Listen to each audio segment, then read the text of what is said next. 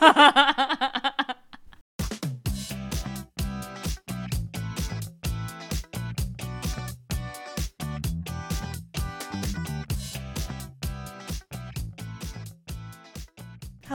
and welcome to Doc to Me. My name is Heather. And I'm Kathleen. Why did I need a script for my name? Because it is late at night and you are late. Guaranteed to forget. And this week we are covering Pepsi, Where's My Jet?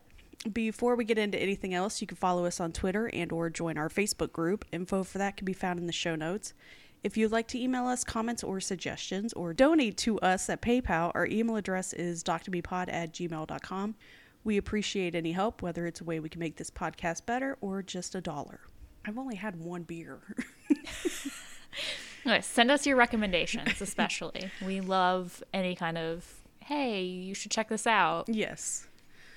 This docuseries premiered on Netflix on November 17th, 2022, and was directed by Andrew Renzi. Okay, let's get into it because there are 4 episodes of this to cover. I feel like it could have been 2. They immediately start off with the Pepsi Coke taste test, which I feel like I can easily do. One soda is a delicious caramel dream, while the other is like battery acid based on what it does to my stomach. It's like when you go to a restaurant and they're like, I'm sorry, we don't have Pepsi. Will Coke be okay? Can you kindly go fuck yourself? And also, I'll just have tap water. Thanks. I hate Coke. Also, I would never treat waitstaff that way. So before we go any further, let's just go ahead and take our own Pepsi challenge. Okay, our lovely assistant Andrew is bringing them over to us. What's with the paper towels? So that I can't see the letter at the bottom that says what it is. Gosh, it's like I he's thought never it was genius. like he's never done a Pepsi challenge. I mean, we don't have those fancy silver I cups did the Pepsi within the challenge. cups. In the 90s. Well, it doesn't matter. You like RC Cola, so. Fuck off. Cola is better than all. That is a sin. Okay, are you ready? I feel like it's pretty easy. Wait, did you bring over? Oh, you brought over a Coke. She brought over a I was Coke. like, wait, we had Pepsi. That's right. Of course, we always have Pepsi. We're a Pepsi family. The choice of a generation. We're a whatever we get, you don't throw a fit. Oh boy, this is the Pepsi. I'll be the judge. It is. It's on the bottom. Evan. P for Pepsi. Penis. P for penis. Happy Valentine's Day, wieners. You still trying to? Or I'm are still you just trying to thirsty? decide. I'm also quenching my thirst. I'm gonna say. I say this one's Pepsi. Yep. Yay! We got it. Nailed it. Although I think in their test they were just seeing which one they liked better, and Coke won, unfortunately. Well, Pepsi was better though. Pepsi is very tastes better though. Pepsi does taste Like better. I couldn't finish the other one. Coke is just too flat. Like it's. Well, maybe you just got a shitty Coke, too. That is possible. It was a McDonald's Coke, for the record. And then they went into the commercial wars of the 90s, and Pepsi had some great ads, but honestly, nothing beats the 7-Up ads.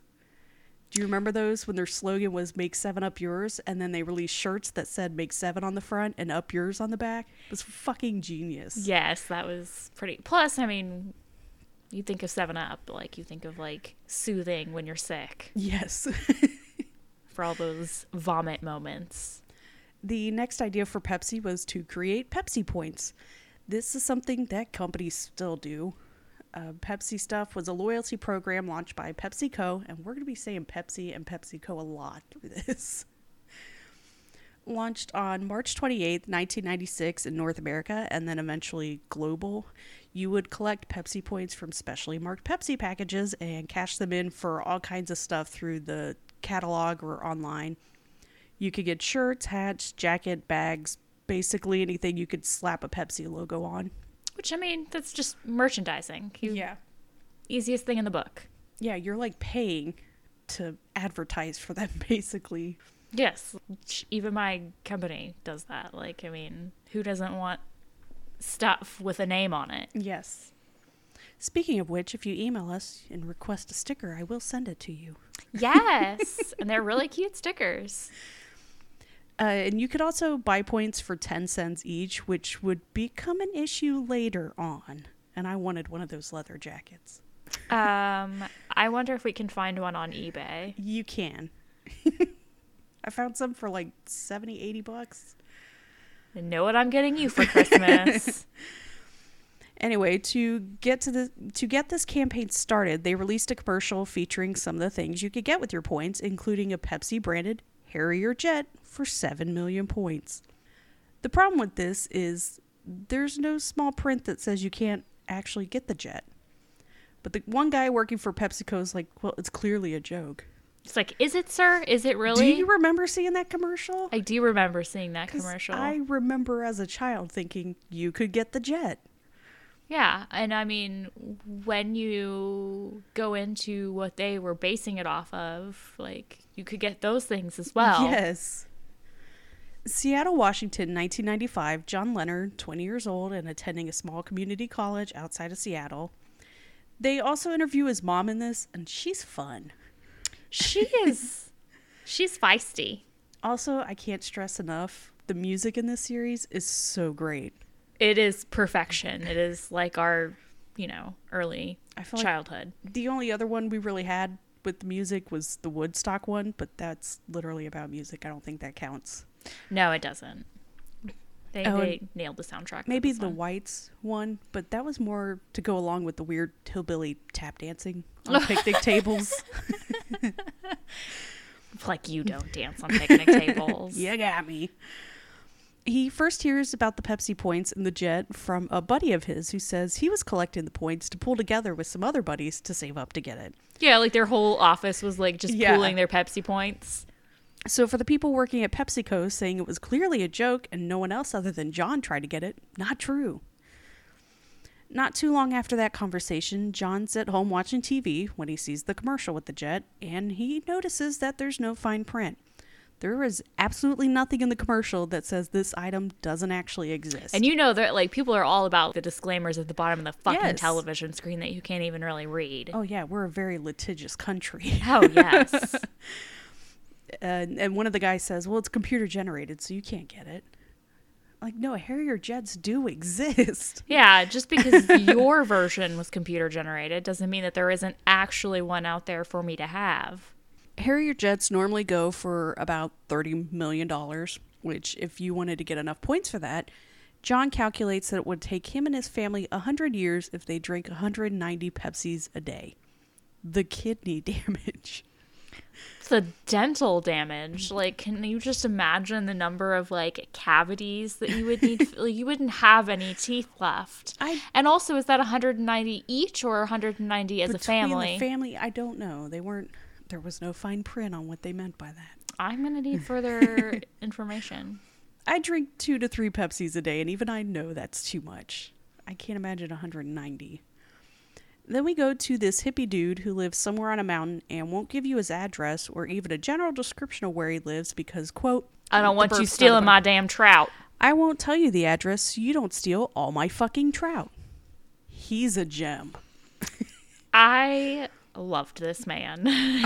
I'm definitely using that for the next time I run into like an old high school friend. Where are you living at these days? Why? You want to come steal all my fucking trout? You're going to steal all my fucking trout. Disclaimer, Heather doesn't have any trout. No, I'm also not telling you where I live anyway. That's because I don't want anyone showing up at my door, but... And then we finally find out this dude's name is Todd Hoffman, and I can't hear the name Todd without hearing it in Pierce's voice on Community. Todd! They took a long time to get to his name. They had him like traveling on motorcycles. When I hear Todd, I think of the roommate in BoJack Horseman. Oh. Mr. Peanut Butter and all the gang. His whole motto is to go out and have adventures. You may have 100 adventures where 5 of them you fall on your head, you get stitches, had a broken leg, but 95 of those times you had a great time. I think if I'm breaking my leg 5 of those times, I feel like that's more than I can afford in hospital bills. Well, all I can think is, so clearly he doesn't have to worry about paying medical bills for those 5 back times, and he sounds like Tommy Chong. No, this dude smokes a lot of weed. Hey, man. So yeah, it seems like this dude came for money and basically got to do whatever he wanted and travel wherever. Eventually, he developed a huge brain tumor, and once that was removed and he got better, he went back to mountain climbing. And he talks about how it gave him so many headaches, and it's like, no shit, dude. You basically had brain surgery and then went into high altitudes. Yeah, you're not supposed to do that. Like, even your doctor has suggested that you find another hobby. Yeah. So this is halfway through episode 1, and I'm just wondering where all of this is going. Where's the jet? And is this 4 episodes because a lot of this shit that just doesn't need to be included? Oh, yeah. There's a lot of backstory, and there's a lot of, like, friendships and Yes. bros and just... And that's when we finally get to, on this trip, John, our main guy, was his guide, so that's how they met. If you want to tell someone your life story, I'm not the person you talk to. What do you need from me? What's the point? Just get to the main point of your story. I don't need, like... It was a long-ass time of him talking about himself and his life. Yeah, I don't have I can patience. talk for a long ass time, but it's never like about myself. It's just Yeah. random bullshit. Yeah. So then it goes into how their friendship built and all the mountains they went climbing together, blah, blah, blah. They finally get to the whole point of Todd being here. John wants Todd to invest in buying Pepsi so they can get the jet. It's only like $2 million. So John starts to write up a business plan because Todd's a business guy, even though it's generational wealth, but whatever. And this requires them to play audio clips of a dot matrix printer, which is not a sound I miss at all. I had PTSD thinking about my very first job working in retail and where our printer would print all of our emails every morning. Oh my God. And oh boy, How long did that take? fucking hours. So this business plan adds up to $4.3 million to pay for the material, labor, and storage of Pepsi cans. But 4.3 is still a hell of a lot better deal than 32 million outright for the jet. Each 12-pack provides 5 points, so they would need to buy 1.4 million 12-packs to get 7 million points. All of that equals 16 million cans of Pepsi. I just can't even fathom, like, you know, the whole, like you said, like the storage costs. They were talking about like warehouses Yes. just to store Pepsi in. And to find a space to store all that Pepsi would require an area of 600,000 cubic feet. To buy, move, and acquire the points would require about 45 people spread out over 6 areas because one area is not going to have that many Pepsi cans to buy. No, they would have been clearing out grocery stores. God damn it, it's the Pepsi people again. And would take them 3 months to do this. Todd's first question in response to this business plan is it even legal to own a Harrier jet? Well, let's consult our sources. Solid first question. So John somehow gets into contact with Kenneth Bacon, the former Pentagon spokesman under Clinton, or Kevin Bacon, as John refers to him. Also known as the actor in Footloose. And Ken's like, yeah, the public can own one, but it has to be basically a bare bones one. You have Right, to you take gotta out strip it down. any weapon systems. Second question Todd has is, once you have the jet, what are you going to do with it? John's first response is to just have people pay to take rides in it like it's a fucking Disney ride. Because that's something I want some college student doing. But it's a single-seater, so that's out. Like, oh, you can pay me to take it up on your own with zero experience. So he says, well, maybe we could rent it out, which, yeah, that might be viable. They don't want to turn around and sell it right away because that might make it look like they were just trying to get one on Pepsi. And I'm not sure why that even mattered. Yeah, like it's free to do with as you please. Like, I don't think that there are any stipulations on it. But also, like, even renting it out doesn't seem like it would be that lucrative because, like, the pilot herself says, like, you have to have special training because Yeah. of, like... And can you get insurance on something like that if you crash it? Yeah, I mean, like, could you imagine his premiums? Just think about them. Not to mention, It's like, bad enough where- getting car insurance when you're 20 as a dude. Like, Where are you going to store it at? Because then you're going to have to pay for it to be stored somewhere. I like how he pointed out that little patch in his yard that he was going to park it. Yeah. Like, you're just going to leave this fucking, like, fighter jet out in your lawn? Like some kind of tractor? So Todd's third concern is, what if they don't get the points on time? So this is when the business plan falls through between them. A little time later, John is in a convenience store when he sees a Pepsi display with some Pepsi Point catalogs. Looking through it, he notices some fine print at the end of the catalog that mentions that when you submit for whatever item you wanted, you needed at least 15 points, and the rest of the points could be bought at 10 cents each. So like if a pair of socks were 25 points, you would submit your 15 points and then send in an additional $1 for remaining points and then whatever else for shipping and handling. Which is a fucking deal. Yeah. Like 10 cents? So now he went from $4.3 million with his original plan to $700,008.50 for this fucking jet. He runs home to call Todd and reaches his voicemail. So he leaves him a message and keeps calling him on several different phones, and Todd agrees to it. So now the plan is back alive. And it's cheaper. Second episode, we start off in Antarctica. So just another way to stretch this out longer than it needs to be. I get it. They have a beautiful friendship together, but don't call this Pepsi Wears by Jet when really it should be Todd and John have some adventures. Todd and John bonding hours. Then they tie this together with, we're here in Antarctica to climb a mountain, much like how we climbed a mountain with Pepsi. Shut the fuck up. Netflix is so worried about money lost on password sharing. How did they spend money to send people to film this? In Antarctica. It couldn't have been cheap.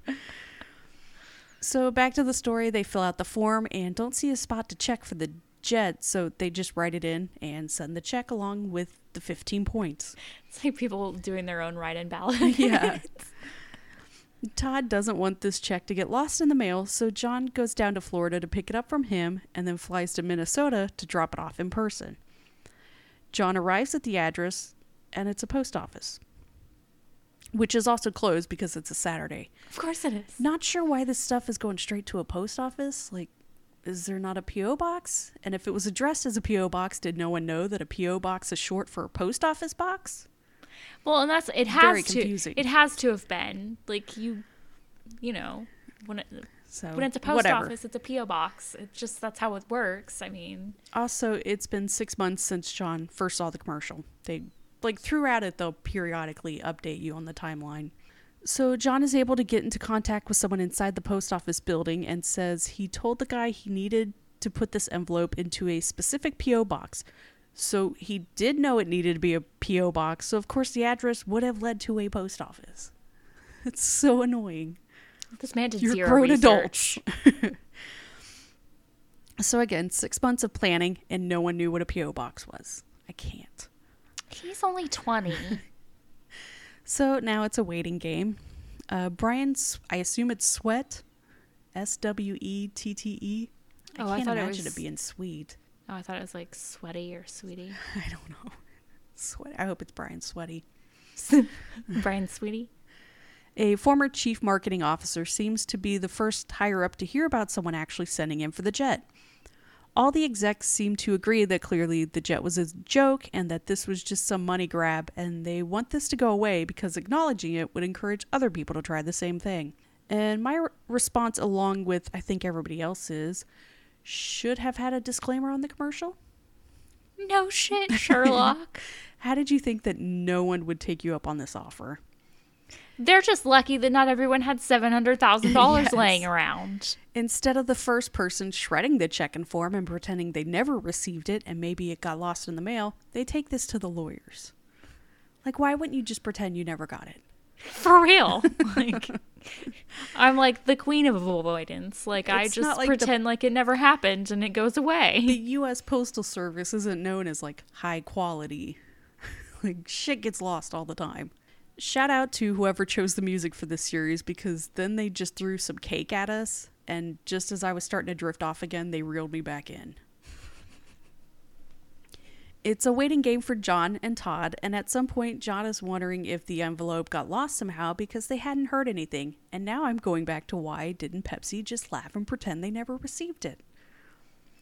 The execs are wondering if they should just cash the check and send John the model they used in the commercial. Which that would have been brilliant, honestly. May 7th, 1996, John receives a letter from Pepsi basically saying thanks for the effort, but it was clearly meant to be a joke, and also here's some coupons. For 2 free cases of Pepsi. That's a good deal. I would have cashed those immediately. I know.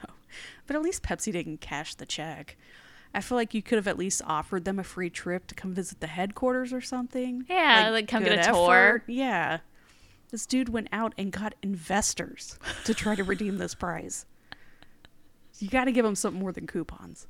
Then they go back into the cola wars and making commercials, and the process of making a commercial to showcase the Pepsi Point stuff. Why are we going back to this again? I didn't know that Michael Jackson caught on fire during his Pepsi commercial. Are you serious? I know, but that's a big thing. I was living under a rock, apparently. Yeah, because then there was a huge theory about he caught on fire and died, and then they replaced him, and that's why he got super white and weird. Yes, that's why he got super white and weird. It had nothing to do with the terrible childhood, family and trauma. And maybe he wouldn't have stared at buttholes. Did you ever watch that documentary? No, I couldn't bring myself to do it. I couldn't, because you said the buttholes, and I was like, I'm done. That's it. I'm out. Little boy buttholes. Gross. Maybe this was the wrong thing to watch when I'm trying to get off nicotine, because I was just getting like, get to the point. I was just in a bad mood. It was too long. Just too long.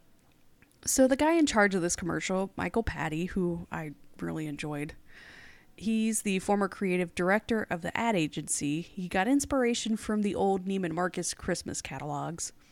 The last page would feature a fantasy gift, something super expensive that hardly anyone could afford. The thing is, I never heard Michael mention if this fantasy gift was fake or real.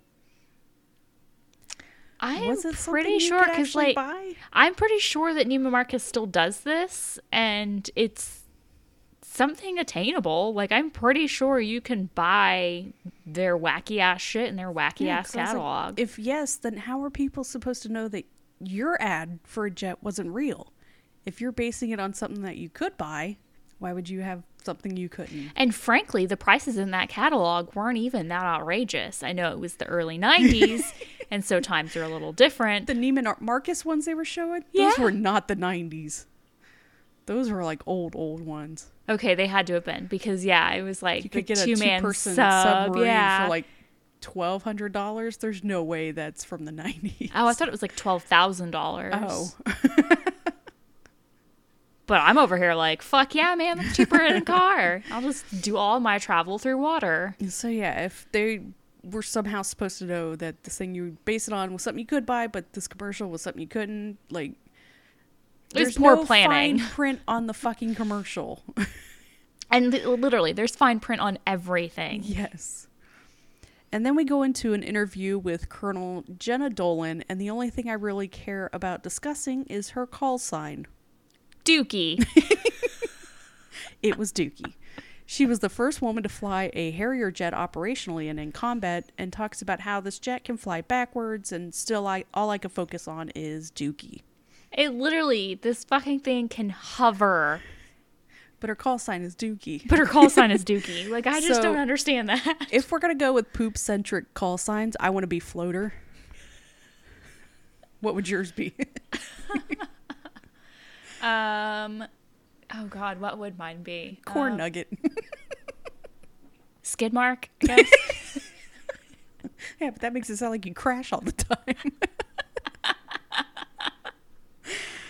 And discussing how this commercial got made just goes to show several people signed off on this idea of having the jet in it, which makes it worse that no one thought it was a bad idea, or even mentioned to make sure there's a disclaimer that the jet wasn't a real prize. We go back to Antarctica again for more filler. Todd and John look into talking to an attorney, and Todd knows just the guy, Larry Shantz. Good old Larry. He's got quite the laugh. And then were they playing Iglesias in the background? I believe so. Balamo, let the rhythm take you over, Larry Shantz. Te quiero, amor mío. So Larry and some fellow lawyer friends watch the commercial, and they all finally come to agreement that, yeah, there's something here. So they draft a letter to PepsiCo basically saying, you offered this, we accepted it, and met the requirements, give us the jet. Balamo. That was just stuck in my head the rest of the day. I mean, all I can focus on is the fact that, like, he's got, like, some serious shakes going on. He had, like, a weird laugh. It was, like, high-pitched, unexpected. I mean, I'll forgive it because the man's, like, 95. His name's Shantz. July 1996, John gets a call from a reporter at the Wall Street Journal who asks if he's the same John Leonard that Pepsi just sued today in federal district court in New York. Uh-oh. That's how John found out from a reporter. Really bad on Pepsi to just go straight to a lawsuit. It was kind of crazy. Yeah, I mean, he It's hadn't a dick even move. Nobody had sued yet. It was just they were just like, let's get ahead of this. Since John had a heads up on the lawsuit, he just spent his time avoiding being served. And then his mom apparently started acting out scenes from Goodfellas and swore she heard helicopters flying over their house. Ma'am, are you on coke? No, she's on Pepsi. Eventually, the process server just leaves the papers on his parents' doorsteps. Which I didn't think you could do, but I guess eventually if you're, really trying to beat if they it. could prove that you live there. Makes sense. Basically, Pepsi is taking the side that it's illegal for someone to buy a Harrier jet, and for any offer to be legitimate, it has to be legal. But I thought that John talked to Kenneth Kevin Bacon, who said it was legal to own one. But who knew the guy who worked for Clinton and leaked Linda Tripp's arrest record to the media wasn't trustworthy? Oops. So John countersues for $15,000 in legal fees. Very reasonable. Yeah, like I would have been just all over the place. And like emotional fees and damages. And then Pepsi turns around and re-releases the same ad, except they changed the price of the jet from 7 million points to 700 million points. And then they release it again, where they finally put out a disclaimer that the jet was a joke. And literally just say, just kidding. Which tells me that even if you thought it was a joke as a company, that didn't get passed down to the consumers, and now you're admitting a fault. That's on you. You didn't even just change it once. Up. You changed it twice. Yes. Like, Jeff, you were like, let's make it an outrageous amount of money. And then also, we're going to have to come back and say just kidding because it's still a risk. Jeff Mordos, who's the evil bald villain in this, and I had to actually look up what his role was because I don't remember seeing it, but he was the COO of PepsiCo. His stance is that it was clearly a joke, and he didn't want to add the disclaimer because it would ruin the joke. And then we go to Michael Patty, who worked for the ad agency, whose response is, yeah, it was an admission of guilt. So after John countersues, Pepsi finally calls to set up a settlement conference, and this is going on 10 months after John saw the commercial. I love that he goes to Sears to get his suit. Todd, John, and Larry hanging out in New York. That would have been a blast. Just a couple of dudes. So it's a back and forth between PepsiCo lawyers and these three. Okay, what do you want? Well, we want the jet. Okay, well, that's obviously not possible, so let's settle on some money. They offer 3/4 up to $1 million, which isn't nothing. It is not, but also, why would you even give a range? Because obviously, I'm not going to settle for like 3/4 of $1 million if I could get $1 million. Like, it wouldn't do anything to improve Todd's life, but that would have really impacted John's. John is in his early 20s. Even getting a tenth of that would have been an amazing start in life. Seriously. No student loan debt. Well, but in the 90s, it wasn't like it is now. No student loan debt for his kids. But John's a fucking idiot. He wants the jet or the cash equivalent of it, which would be around $30 million. You put nothing into this except for some Pepsis, and you have the chance to walk away with a nice little setup for someone in their 20s. Well, the $700,000. No, but that was Todd's. And Todd got that check back, so... Well, I would think that if they won it, well... And Todd was like, this is you. This isn't me. I'm not making the decision. I guess that's true. Like, if you consider this was just an adventure for Todd. He's got money. Yeah, if you consider the fact that, like, yeah, you're right. Like, he wouldn't have to pay for the settlement amount. But, I don't know. I think that, like, if you want the jet, you should still have to pony up that $700,000. So they need a tougher lawyer to further deal with Pepsi, and this is when Michael Envedati comes in. You may know him better as the attorney who represented Stormy Daniels in her lawsuit seeking to invalidate a non-disclosure agreement in regards to an alleged affair with Donald Trump. Even though I feel like if you pay her off, then it's not really alleged anymore. Yeah, but it's pretty clear that you had something to pay off for. Don't know why you would pay her off or even have an NDA if there wasn't an affair, but whatever. Alleged. Episode 3, we start with Antarctica again. It's like, oh my God. Fucking Antarctica. Todd has recently been diagnosed with cancer, but climbing is more important to him. Yeah, literally, he needs to have another tumor removed, and he's just like, yeah, we'll see how it turns out on this fucking expedition. As, you know, someone who had their dad died 6 months ago, not even 6 months ago, because he let cancer just go undiagnosed for so long. That kind of pissed me off. Yeah. You have the money to pay for the health care. But let's go climbing some more. And then we go back to discussing Michael Avenatti, who is currently under house arrest during his interviews. Not going to go into all that shit, but basically, don't steal from your fucking clients, asshole. Summer 1997 is when he enters the picture, which is 2 years since John first saw the commercial. Is he even going to school anymore?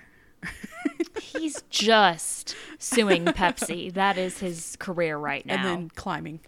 At this point, Michael isn't even a lawyer. He's still in law school, but he has experience in media relations. He's like 24. So if you want to embarrass a company, he's kind of the perfect guy. Even if you lose in court, deep down, that doesn't really matter. The court of public opinion is the real judge. Just ask Casey Anthony. Yes. So yeah, John starts doing radio and television interviews all over the country, and it helps that he's charismatic.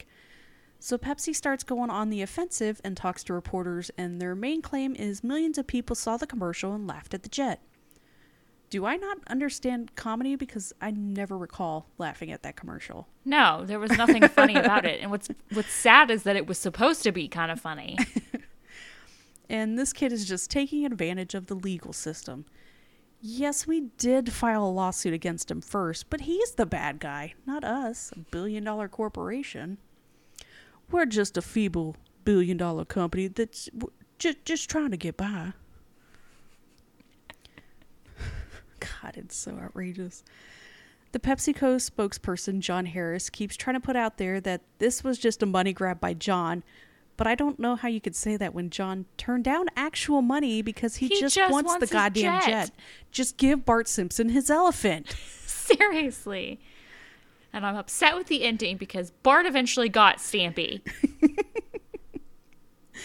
So then the media starts bringing up the McDonald's coffee lawsuit, which pissed me off because that was outrageous. Completely different thing. And also, that woman did get really super injured. Yeah, it fucking melted her vagina, okay? She deserved every goddamn cent. Yes. I've gotten into a tub before with too hot of water. I can kind of relate. That didn't seriously injure me. Yeah, you didn't scald your labia. No. Just went ow, ow, ow. Yeah, and remember to check the temperature next time. And also, I feel like this didn't give enough props to that news guy who handed John aviator sunglasses and then snatched them back and said clearly it was a joke. We didn't mean to give these to you. Now that's comedy. I laughed at that. And then Kevin Bacon goes on TV to publicly say that a Harrier jet couldn't even be sold to the public because it hadn't been demilitarized, despite what he supposedly told John earlier. Regardless, to me, that feels like even more false advertising by Pepsi. Not only did you advertise something that you knew you weren't going to be able to actually give away, you didn't even have the authority to give it away, even if you could. Yeah, you didn't check the legality of your prize. And then John's mom goes into a story about him running out of oxygen one time when he was climbing. I guess implying someone from Pepsi let out all the oxygen out of his tank. That was so funny. I couldn't really focus when she started the story going into full goofy mode by saying, "Oh my gosh." I lost focus. I had to go back and rewind and listen again. Oh my gosh. John eventually receives a call from a guy named Victor Miller, not the writer of the original Friday the 13th, but some guy claiming to be an arms dealer who says he owns a Harrier jet. It's all very confusing, but he also didn't want to be interviewed. He had been hired by an insurance company working under the ad agency for Pepsi to get this jet. Anyway, it's apparent proof that a civilian could buy a Harrier jet, and he faxes John over a receipt for the proof of sales. I think the shady thing that stands out most is he bought it for $250,000. I thought he was paid $250,000 to find it. It was all confusing. Yeah, his story was obviously ludicrous to begin with. And it's also shady that Victor isn't in this docuseries because he asked for a ton of money to appear on it. They don't normally pay people to appear in documentaries. Yeah, we just get that from Bad Vegan. Remember, she got paid under the table. Yes. Because they were like, we don't pay people. John doesn't care how shady this all sounds, so he and Michael fly to go meet this guy to see the jet in early 1997. They talk to him and ask to see it, and instead he pulls out a shrimp platter, which would absolutely work on my fat ass. Ta-da! Mama loves her some shrimp.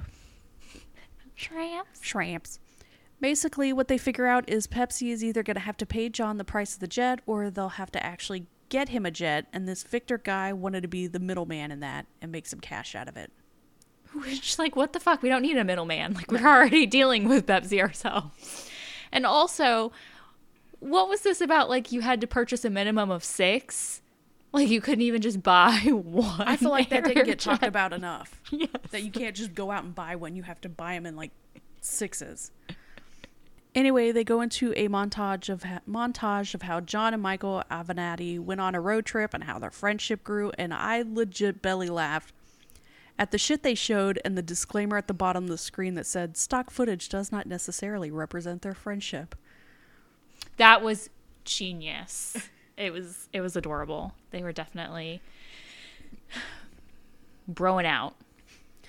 The lawsuits at this point are at a standstill. Michael wants to get the ball rolling again, so he starts digging into past promotions Pepsi had done to try and see if he could find anything they tried to hide. First big thing he finds is that Pepsi ran that same commercial in Canada, except they actually put the disclaimer about the jet on that one. Is it because Canadians have more money? And I guess they started it in Canada first and then in the US? So why have the disclaimer and then remove it when they aired it in a bigger market? That says they wanted people to think they could actually get the jet as a prize to boost sales. And then Michael discovers the 349 incident, or the Pepsi number fever, which was a promotion held by PepsiCo in the Philippines in 1992 that led to riots and the deaths of at least 5 people. God, that was so sad. I was happy to see they covered this incident because it's fucking bonkers. I mean, there are so many things that huge companies get to just gloss over in their timelines. So February 92, Pepsi announced that they would print numbers ranging from 001 to 999 on the inside of caps of Pepsi products. 999.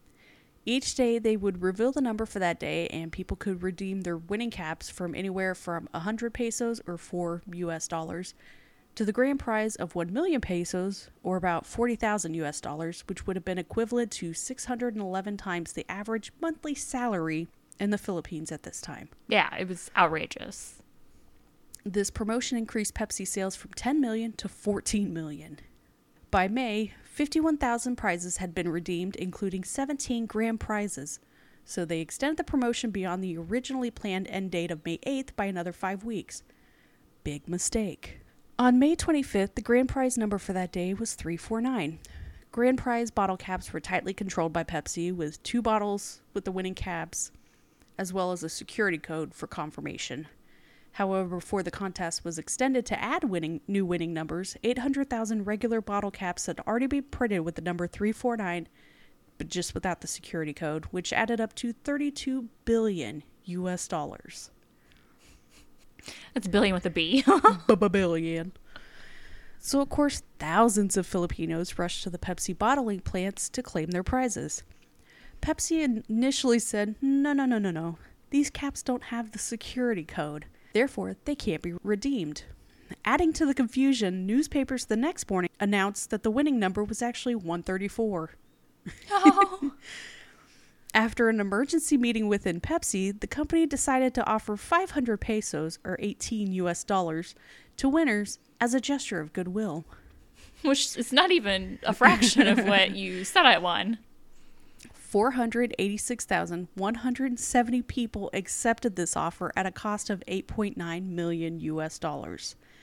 However, not everyone took them up on this offer and decided to boycott Pepsi products and held rallies outside Pepsi and government offices.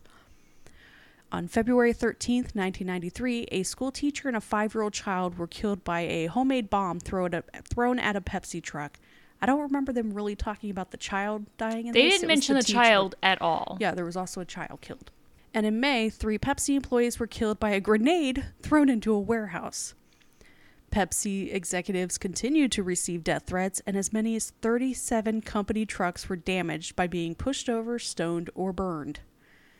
There were claims of people being paid by Pepsi to initiate riots to frame protesters as terrorists, something we've heard many times.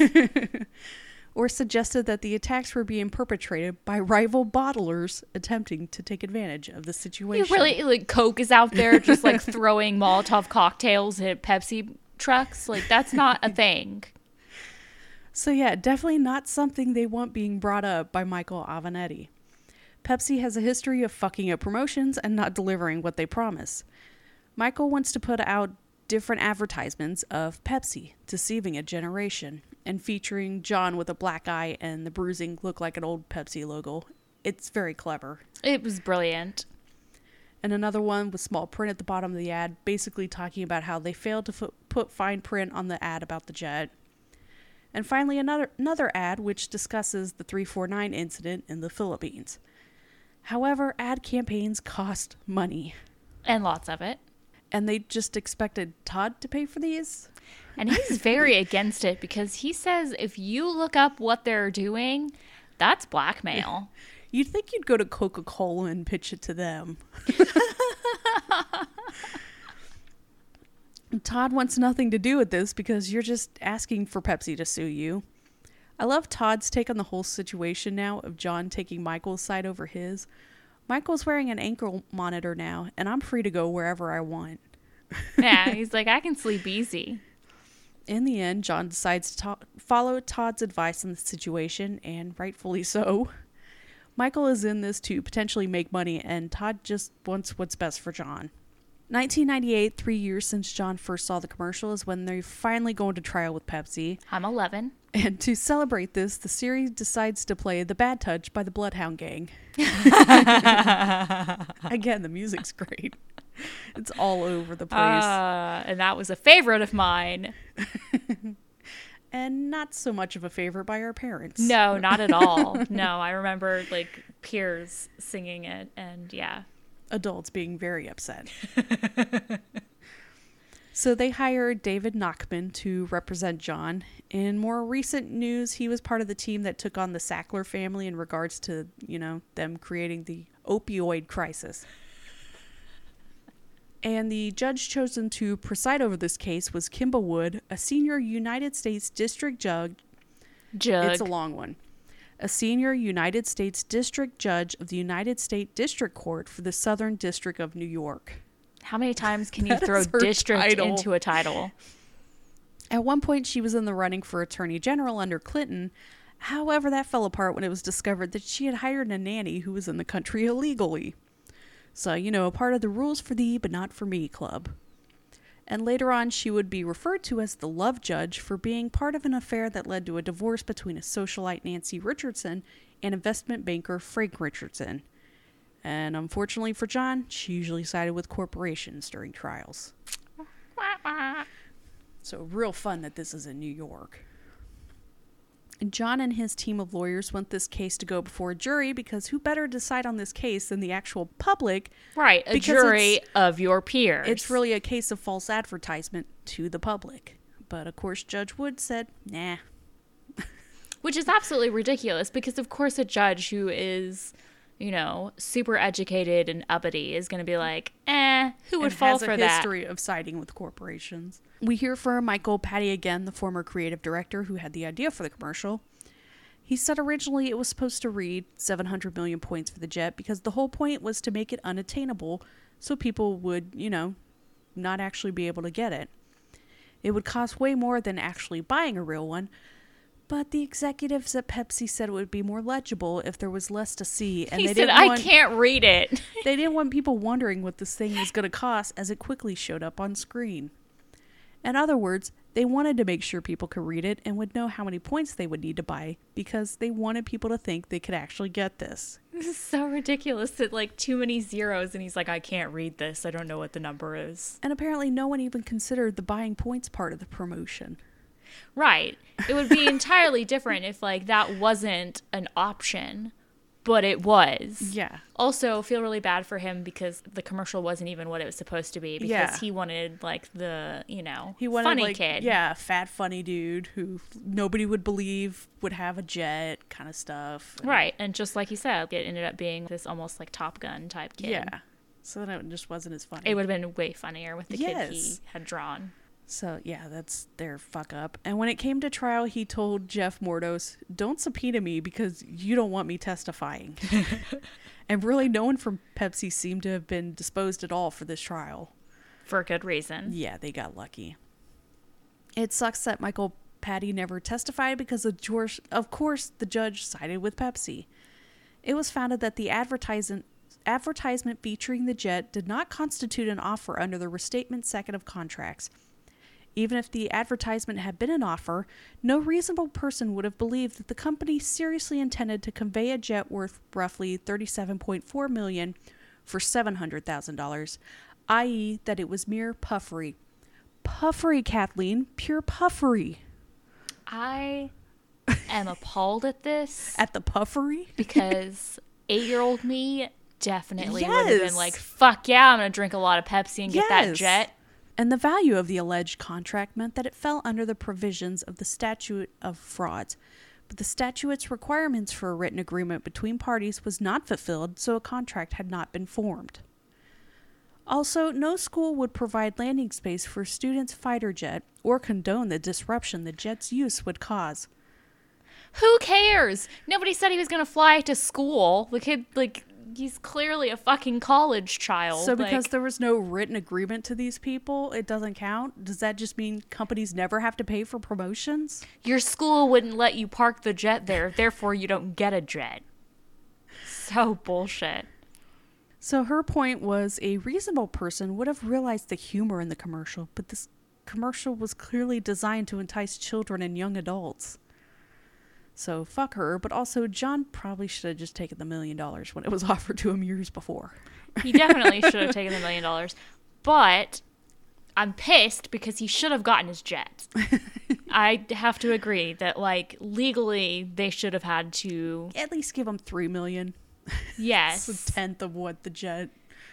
He should have been given the jet or offered more money. The series ends with Todd and John making it to the top of the mountain they were climbing in Antarctica. Todd underwent successful surgery to remove his cancer and now is in remission. John got married and had kids, and the final count for the Coke Pepsi taste test that occurred throughout the series ended 6-5 in Coke's favor. Just real quickly, let me go back to how the 349 incident ended because it gets worse. Oh, I'm sure it does.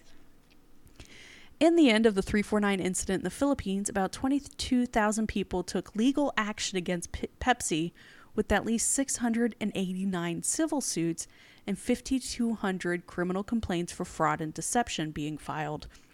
In January 93, Pepsi paid a back-breaking fine of 150,000 pesos to the Department of Trade and Industry for violating the approved conditions of the promotion. 150,000 pesos. That is nothing. It was pennies. On June 24th, 96, a trial court awarded the plaintiffs in one of the lawsuits 10,000 pesos, or about $380 each, for moral damages. 3 of the plaintiffs appealed, and on July 3rd, 2001, this was still going on in the 2000s. Jesus. They were awarded 30,000 pesos, or about $570, as well as attorney fees. Pepsi appealed the decision, and when the suit reached the Philippine Supreme Court in 2006, the court ruled that Pepsi wasn't liable to pay the amounts printed on the caps, nor were they liable for any damages resulting from the incident. People died. I know. A child died. They also ruled that the issues surrounding the 349 incident have been laid to rest and must no longer be disturbed in this decision. In other words, fuck you. I still won't drink Pepsi, though. I feel that you can't really boycott all the shitty things because everyone is so shitty. There's just so much. Yeah. So that's my justification because... But it's just all this bullshit from a billion-dollar corporation. Oh, yeah. I believe it. It was a fine docuseries. I know it was meant to be fun, but it had a hard time keeping my attention. It was just too long. Could have used more action shots of someone riding a bike. There was not enough of that in the first episode. And take out all the bullshit mountain climbing in Antarctica. Just give us more bikes. Get at me, Netflix. And also, I will still continue to drink Pepsi. It's delicious. And I wish they spent more time discussing the Philippines incident because that's an absolutely bonkers story. I feel like that there just needs to be like a documentary series just on that. Well, not even just on that for like Pepsi, but all these huge companies that have had, you know, like the whole There's so many banana thing and the formula thing. It just like, I mean, there would be so many episodes where we could all just be enraged at all the shit that people have gotten away with in big companies. Or like the train crash incident that's going on now in Ohio. Yes. Where a small town is on fire and people cannot breathe. Seriously. It would be cancer cases will be going up in that area over the years. We need to pitch this to someone. Netflix. We have no pull. What are you talking about? Somebody, please. It would be an amazing documentary series. Yeah, those people got way more screwed than John did, and they don't have a whole Netflix docuseries on it. I don't think we've decided on next week's episode just yet, but there's a couple interesting things on Hulu to look at. Yeah. We haven't been on Hulu in a while, I don't think. We have not. It's time we get back, except for Abbott Elementary. But obviously that's not a documentary unless you... No, but I mean, I'm sure we could talk about a half hour about how great it is. When she orders the ribs. I'm just going to go light. I'm going to get the beef ribs. My favorite's still the Halloween episode. The little boy dressed like the janitor. Baby Thanos. All the candy. Okay. Okay, we'll be back. Bye. Goodbye. Thank you for listening to Doc to Me. The opening music is by Twisterium. For comments or suggestions, we can be reached by email at doctomepod@gmail.com. Find us on Twitter at doctomepod and find a link to our Facebook group in the show notes. Thank you.